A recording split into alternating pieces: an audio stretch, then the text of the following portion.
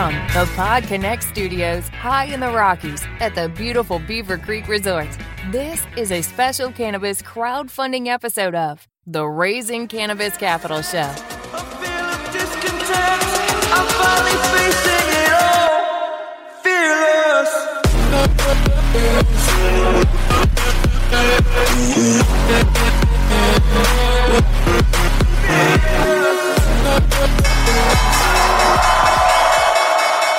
Today on Raising Cannabis Capital, we are continuing our Cannabis Crowdfunder series with Derek Hickman, the CEO of Afrohelios Global. Darren, welcome to the show.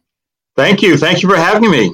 Well, I'm really glad that we could schedule this. For our listeners, Darren is actually calling in from Africa. Yes, sir. Because Afrohelios is a Pan-African vertically integrated cannabis company that is leveraging Africa's low production costs to bring new brands to the market.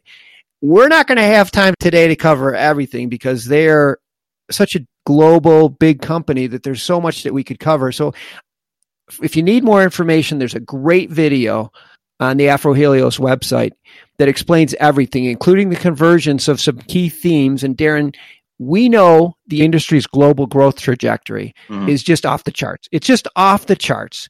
So let's start with commoditization. Can you tell us how commoditization will affect the industry and how you will benefit from that? Sure.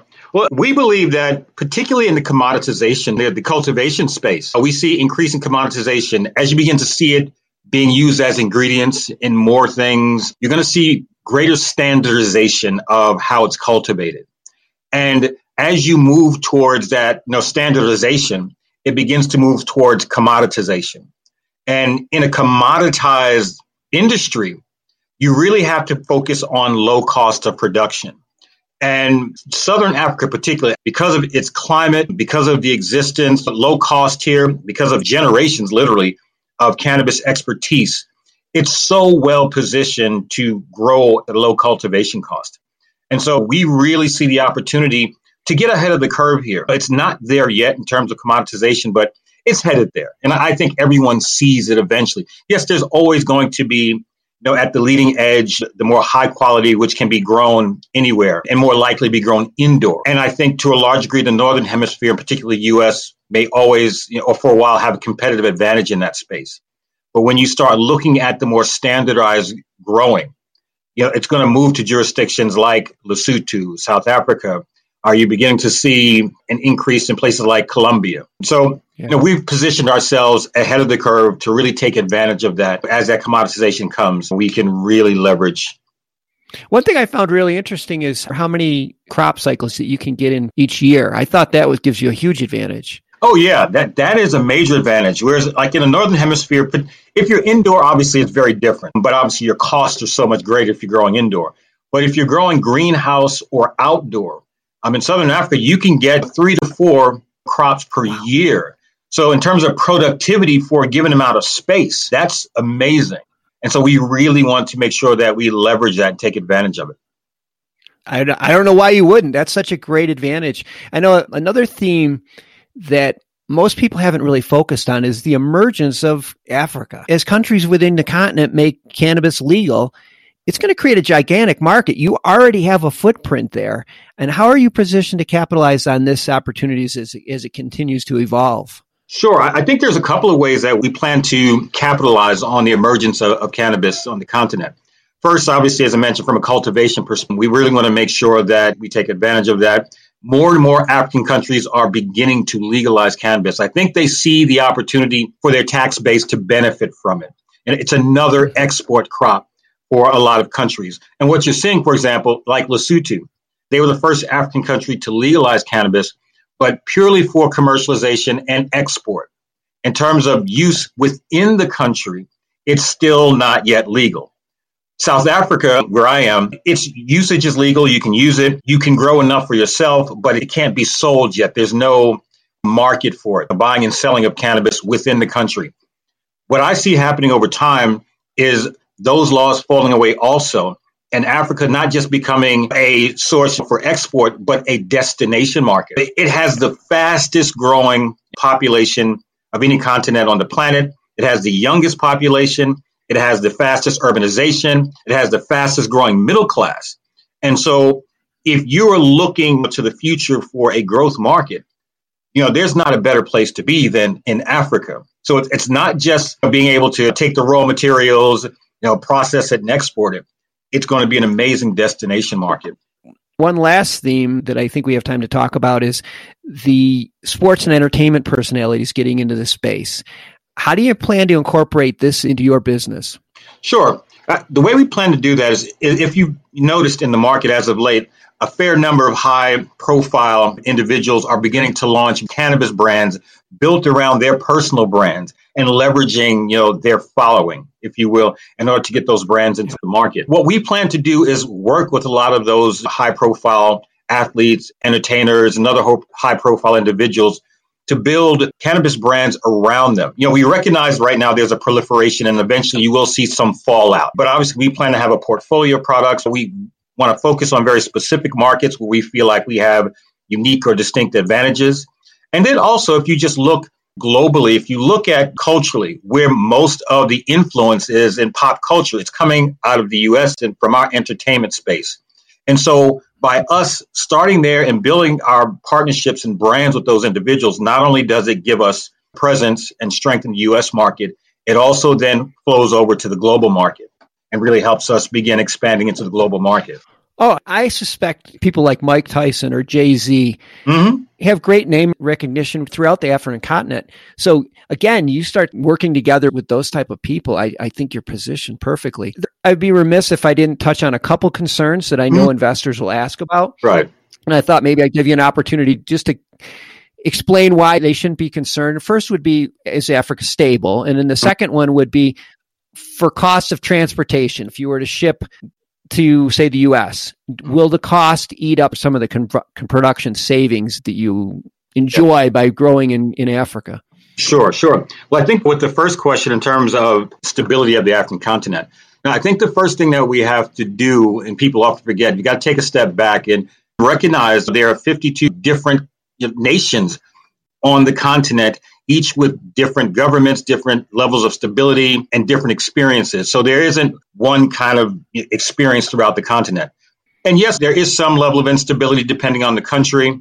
Now, for example, in South Africa, where I am now, it is still the most stable country on the continent. And I think it will continue to be. There will be some interim volatility, I think, as the country continues to move forward. But the country is very focused on making sure that it maintains a level of stability that will allow its economy to continue to grow and to exist. And so as much as you experience that there will be some instability, I think there's a commitment and a focus to maintaining a level of stability that's going to allow the country to continue to be competitive. And I think that's true of a number of the other countries on the continent. As these economies and these countries are growing and they're moving forward, and they're going through some of, the growing pains that evolving countries go through. But we feel very confident that particularly in key areas that we look to be involved in, there will be continued stability that will allow us to be a strong company and export to the global market. So on stability, we're confident. And then the second question was with respect to transportation. Transportation is going to be a consideration, particularly dependent on what it is we're transporting. So flower versus extract versus, say, an infused final product that might be quite heavy. And so transportation costs will be greater.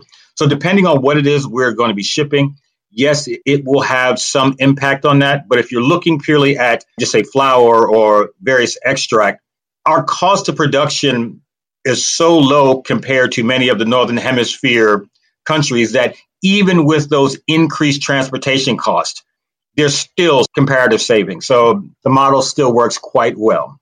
One other point that I think is important for our listeners is that you're a global company. I think you said your headquarters are in the United States. You're right now, in South Africa. So I think that should give investors some additional confidence. You bring up an important point too. Is I used to be in the investment space, and so you talked about being involved in a number of different countries. For me, it makes me think of managing a portfolio. And one of the ways that you manage risk is you diversify your risk. And that's part of what we're trying to do. So we're trying to move away from single country exposure. By being involved in multiple countries, it helps mitigate some of the risks that you might incur if you just focus on one singular country, and then they go through some ups and downs, and then you're fully vested there, and it brings your whole company down. Whereas if you're in multiple countries, you can shift as may be required, depending on the local circumstances.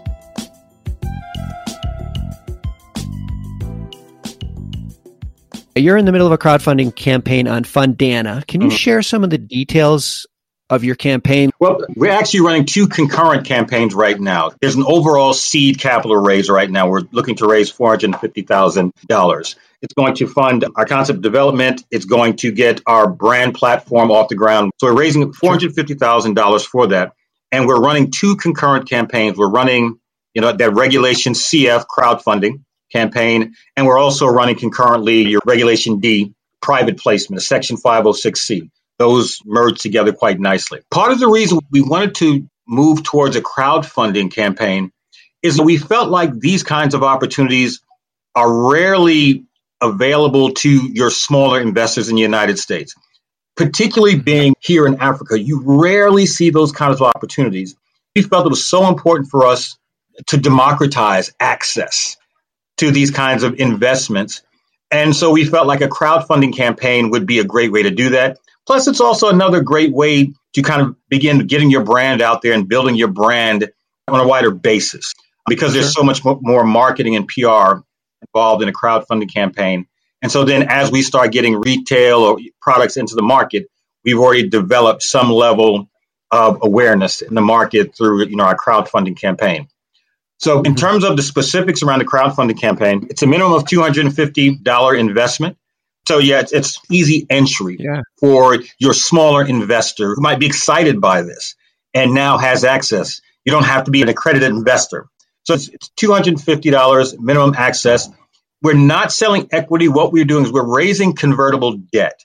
And so that's the basic structure of it. And if you go to our website and you click Invest in Afro Helios, depending on whether or not you're an accredited investor, non-accredited, or an international investor, it'll take you through to the platform for you.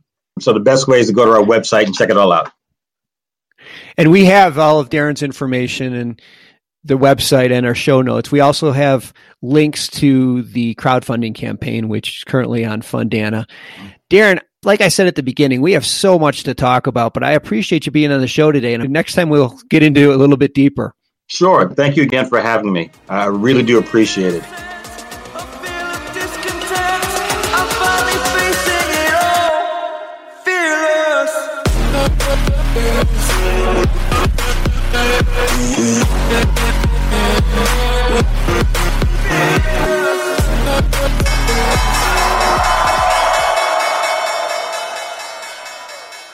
Thanks for listening to today's show.